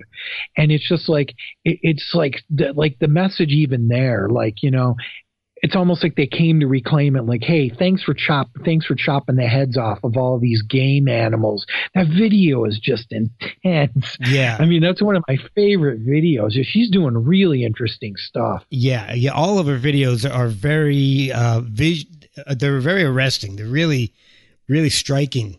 I can't remember the song, but the one where she's on a diving board. Oh, that's a great song too. Same album. Yeah. When I grow up. Yes. Yeah. When I grow up, that is when I grow up. I want to walk, be a forester and walk through the moss on high heels. Yep. There's some weird lyrics in that. It's a great one. Yeah, but the video to me, it's so powerful. It's very simple, but it's so powerful. I love it. Yeah. So, well, with prog rock, I'm a big prog hound. I mean, the first thing I would recommend that some people seem to overlook it. I mean, do you like jazz at all, though? Do you listen to jazz? I do. I haven't dived really deep into it, but I do like it. Now, you should try then is Soft Machine, the first 5 albums with Robert Wyatt playing drums on it. It's really the missing link when you start getting, like, the way it was explained to me, which I like fusion is jazz musicians playing rock influenced jazz, right? Right. And prog is rock musicians playing jazz influenced, rock. And it's Soft Machine is the missing link. I mean, Soft Machine, those first few albums are just really incredible. Hugh Hopper, actually the bass player from Soft Machine, was supposed to contribute to the last Atlantic Drone record. He was working on tracks when he passed away. I didn't even know he was sick. Oh, wow. And I was emailing him once. We were chatting online a little bit, and he said, well, Alan is here. We're going to have tea. And he spelled Alan, Allan. And I realized he was talking about Alan Holdsworth. Oh, wow. He was one of my favorite guitarists of all time. He's one of those guys that he's got all the technical ability, but he writes. He knew how to write a lead. He knew how to write beautiful pieces, just like Soft Machine. These things are beautiful, and they'll go on these tangents and do leads, and they don't feel like songs. You get lost in them. Yeah. But and they had a great horn player they started using mid-career. About to say Elvin Jones. That's a drummer for Coltrane. Right, yeah. Geez, how am I forgetting his name? That's making me sad. I was just talking about him yesterday. But they had an incredible horn player, and I generally hate white horn players. Kind of racist like that. But he's one of the only great horn players, and they got him in there. And he it was him and Robert Wyatt's an incredible drummer, and Mike Hatfield. Now, when you get to the later albums, they're not so good. They sound like what prog became, and I'm not nuts about them, but the first 5, anything with Robert Wyatt on it, and I especially recommend, all the records are named numbers, so they're called Second and Third. I recommend Second and Third. Try those out. They're very beautiful, and it really answers a lot of questions about jazz coming into it, and it's real proto-prog. And I try to mimic the production quality on that stuff. It's very warm. Like they knocked out all of the top end off the cymbals, which I do. Because I don't know, when I mix stuff, even though I'm the drummer on it and I'm doing keyboards and stuff too, but I'm like, how important are cymbals? When's the last time a cymbal gave you a chill? Oh my gosh. It doesn't happen. Yeah, I'm trying to get Jerry Murata on the show. Trey Gunn. Trey Gunn's trying to help me get him on, and he was on Gabriel's second, third, and fourth solo albums. And I was listening to Melt yesterday. Yeah. He's saying on. I'm trying to remember which one it was. If it was Melt or if it was Scratch, or one of them. Peter Gabriel said you're not allowed to use cymbals on the entire album. No cymbals at all. And Jerry and Jerry and I have been emailing back and forth, and he's saying that that was a difficult adjustment to make, because that's a natural thing for a rock drummer to do is to hit those cymbals, and they got taken away from him, and he had to do other things. He was a huge influence on me. Those Gabriel records that he played on were a huge influence on me. Oh, wow. And just a minute, wasn't Melt mostly Phil Collins? Is Jerry on that too? Jerry's on that one too. Jerry, and then the next one. All right, Jerry. No, that's the one. It's Melt. I'm so not used to having a name to call it that I'm still used to not calling them by name. Those records. Yeah. Within like 2 years, Killing Joke Fire Dances came out. Barely any cymbals. I just got turned on to that Jerry's playing on that record the same year. Okay. And then Kate Bush, The Dreaming came out, no cymbals. And then King Crimson Discipline came out with Bruford barely touching cymbals. And it really changed the way I played because I never loved cymbals. And I started writing things on rototoms where I could tune it, and I still do. So I can tune them to notes so I can play more musically. That was like the year that and I turned my snare off. I buy a new snare drum. I take the snare bed off. Oh, wow. Yeah, I don't use it. It sounds like a marching band to me. Yeah. It's military. I've never liked the sound of it. But Jerry, and he's very modest, Jerry. I remember him saying, "Oh, my brother Rick, he's the one you need to look at, not me." I remember him saying that in interviews. But I wonder if it's the same Jerry Murata. You got to ask him when you interview him, because I always get a kick out of it at the end of I love Everybody Loves Raymond. I watched that to relax. Oh, I watched it with mother when she was really sick, so I have just kind of nice memories for it. Yeah. And at the end, theme song by Jerry Murata. I'm gonna ask him about that. I'm gonna email him tonight, and I'm gonna ask him about that, because I hope it's not a coincidence. I hope he made a big check because he deserves it. He's a talented guy. Oh yeah. And in fact, it's funny. He played on a bunch of the songs, the early versions of the songs on Peter Gabriel's So album, and then he didn't like the way it was going. He thought it was going too commercial, and he left. On which album? So, Gabriel's big MTV breakthrough. Really? Yeah. My favorite is Security. I love Security. I love that album. He had Larry Fast on there, and that record is like incredibly detailed and very kind of it's less rock and rolly than any of the other ones. And it's got what's that one incredible why am I forgetting the names of everything tonight? San Jacinto.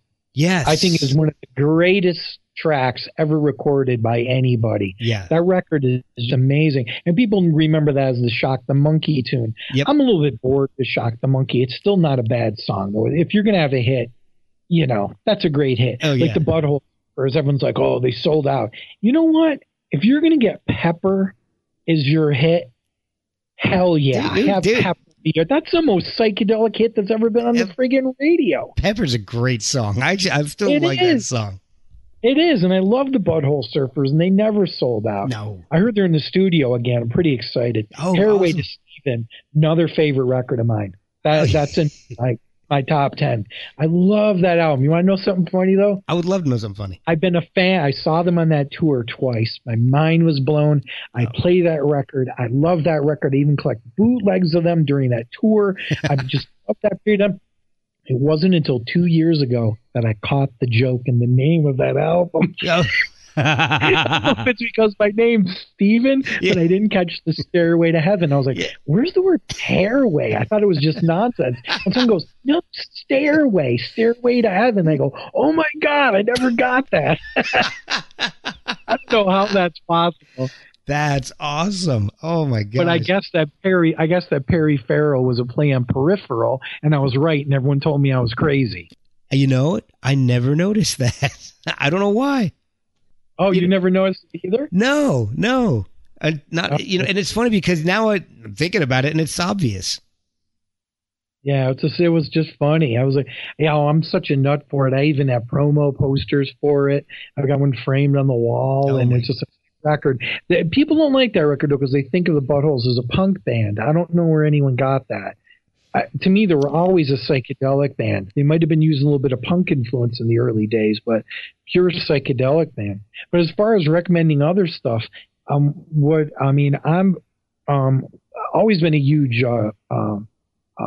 Zappa fan, but really try some of these records that you can't listen to them the way you listen to pop. You really kind of have to let it happen. Mm-hmm. You know what I mean? That's the thing with some of this stuff is the way I use music might be different than some other people.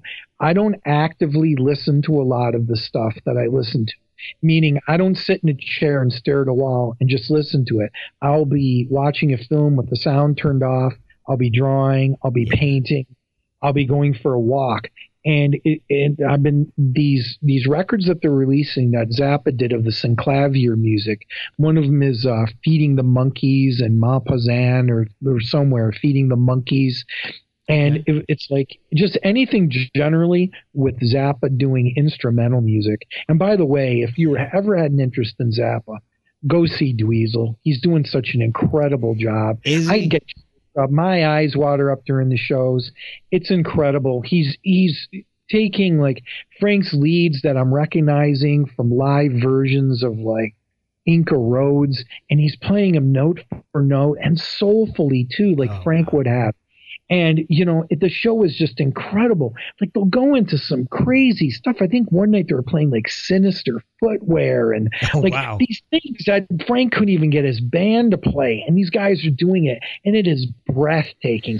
At first I thought, he's going to do the easy stuff. He'll do the Dancing Fool and whatever. Yeah. No. He's like in the middle of the set, and then I was like, I go, is he playing the Grand Wazoo? Side of the Grand Wazoo. He played Dog Breath variations from Uncle Meat. It is breathtaking. So this is the Zappa Plays Zappa? Yeah, well, now it's called Dweezil Zappa because you can't do that. But I'll tell you, I think it's the greatest prog thing. Go in there now. And I know it's a revivalist thing, but the Crimson stuff, the new revivalist Crimson stuff, I'm not nuts about it. Yeah. Just my opinion. I haven't heard too much of it. I wish he wrote with them. I wish he would write stuff for that group. Yeah. But I'm listening to it, and they just sound like, to me, they just sound like bad covers. Really? To me. Yeah. And I miss Adrian Belew. I think Adrian Belew is one of the most incredibly talented human beings on the earth. I think that guy, to play with Frank Zappa and not know how to read a note of music, insane. I've to see anyone else in the world pull that off. And to play as soulful as he did, I saw him Discipline tour, Three of a Perfect Pair tour, and B tour. Incredible showman, incredible musician. The guy, and see, there's one thing I was going to bring up before too. The one thing that's missing in Prague is songwriting. There's a reason why there's a reason why I put on Tarkus 3 hours ago. There's a reason why I still listen to Going for the One by Yes. Oh, that's great. Because these guys were great songwriters. The early Genesis albums with Peter Gabriel, Lamb Lies Down on Broadway. And if you look in close type, by the way, Brian Eno helped produce it. I'm sure that had no small effect on how great that record sounds. Yeah. There's a reason why that stuff's good. It's not about, prog was never about overplaying. A lot of kids now, I think, they do stuff and they put together these bands and it just seems like Dream Theater. I have a pet peeve for that band. All they do is overplay, and I just congrats to them. They're one of the few bands still touring as prog, and I salute that. I really do. But it's like someone like Yes, even Bill Bruford knew when to just give you 4/4 time and let the song happen and let the melody and John Anderson. I mean, come on, he's probably the most important person in prog rock. Oh. He really is. I mean, he wrote 99% of their catalog. Oh yeah. I mean. And the thing that I liked about them is that they would stretch a song out to 20 minutes, but then they would also give you a 2-minute song that was just as powerful. Yes. And the other thing about them, too, that I'll give them that I can't give Rush is they will improvise. Yeah. They will go up there and improvise, and they'll play the song Awaken, I think is one of the greatest prog songs ever written. I just think Awaken, that's off Going for the One. And that song, I've not been able to get bored with that, and I think I got that record when I was 14. I still think that is one of those. And to do blissful prog rock, that ain't easy to do. I mean, doing what Rush did is good stuff. I mean, I grew up listening to Rush. Yeah. That's like a home cooked meal for me. Oh yeah. But you go to see them for it, and everything's exactly the same. So I could never follow them on tour like you could with someone like Yes, where they're giving you something different every night. So when you get in the Soft Machine, you start looking, like I recommended, you start looking at their live releases that had been released on CD. And you get Live in Paris, Live in Bremen. And the song is almost completely different because Robert Wyatt had improvised the lyrics. So we'll sing them in the same part, but he improvises, the leads all change, and they use bookends to let themselves know where they are. They were influenced. And then they go and influence Yes. And then they influenced, I think, even Crimson. I mean, it's real, but it's not one of those things, though, where I'm saying you have to like it just because it's proto-prog. It really is. I don't know. It's breathtaking. It's just very pretty and very uplifting. I would definitely check it out. Yeah, don't scrub through it. No. And that's don't scrub through it. Let it play, because that's part of them is it really changes the room you're in. I will definitely. It'll really change the room, like Brian Eno will too. Those are another things there. If you aren't familiar with those records changed my life. I have an unhealthy obsession. I get yelled at for playing it so much. My girlfriend yells at me.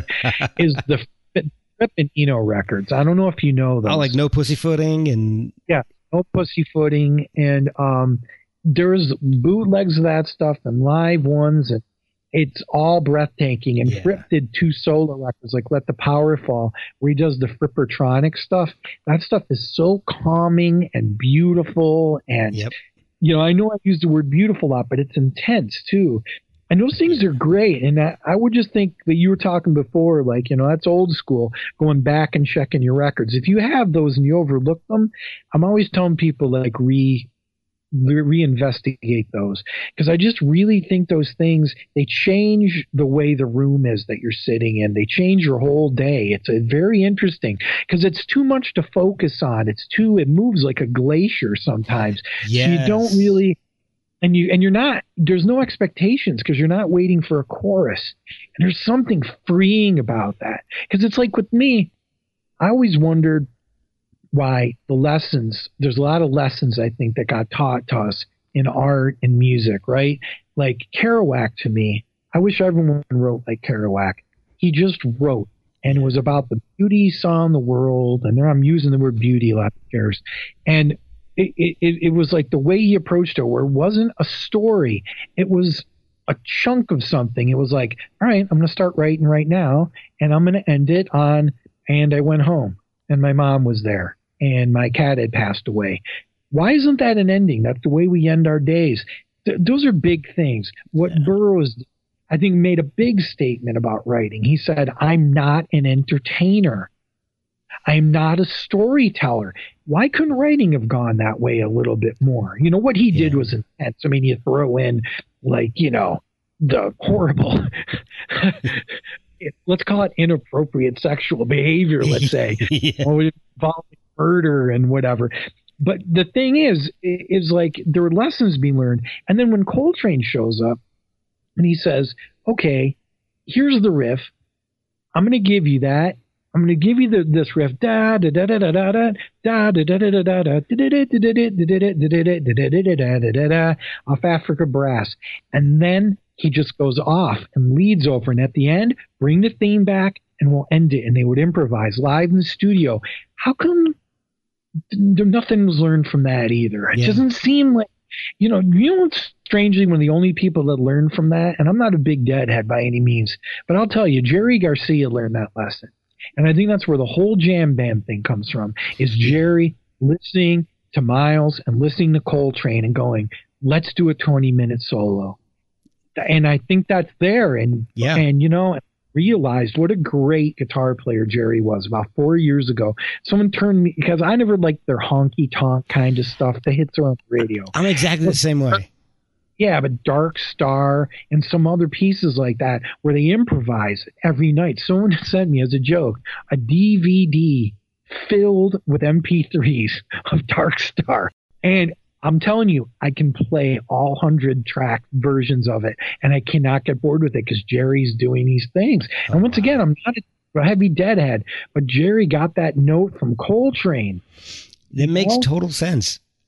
Stephen, man, this has been fantastic. I really do appreciate your time tonight. Oh, sure. It's great talking to you, Mark. Where can people find your work, and how can they follow you online and support you and the fantastic artwork you're making? That's what I call it, Mark. Fantastic art. When I'm alone, I say that to myself, Mark. Why fantastic, Steve? Share it with the world. See, this is why you couldn't be Steve Serious. Yeah, if I could accept a compliment, I never will be. Be able to do that. It's like, to me, I'm a carpenter like my dad. You know, I feel like I just have to keep working. You know, maybe that's a good thing. I think I never stop the rest. Exactly. I'm on Instagram, Steven_Cerio, Cerao. I'm on Facebook. My website is stevencerio.com. I've got a lot of stuff up there, and I've got hundreds more stuff going on. I've got snippets of the videos of my films are up on Vimeo, and they're on Facebook.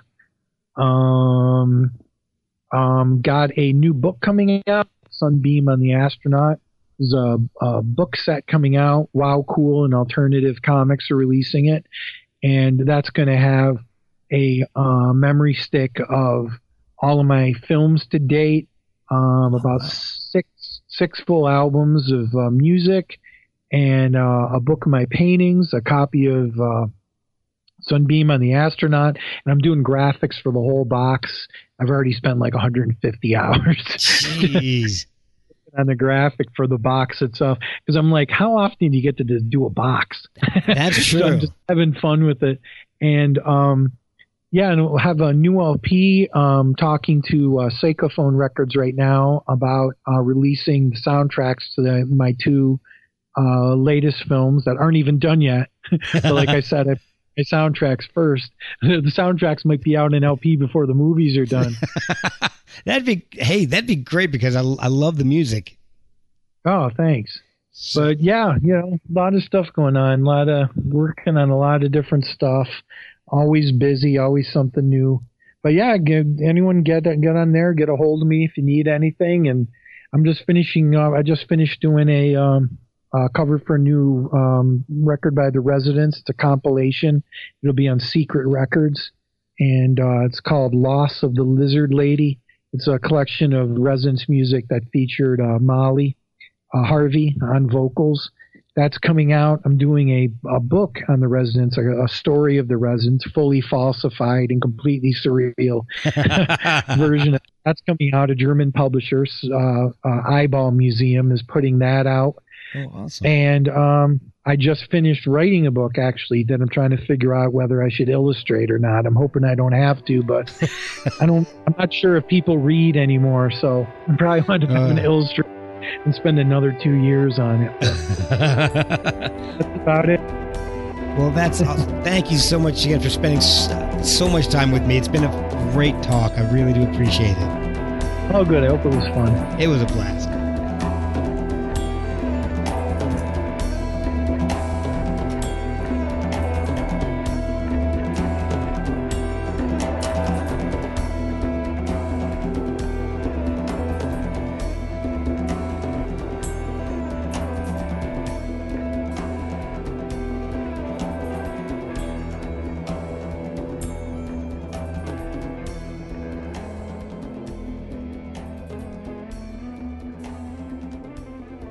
Oh, you know what? Are you still recording?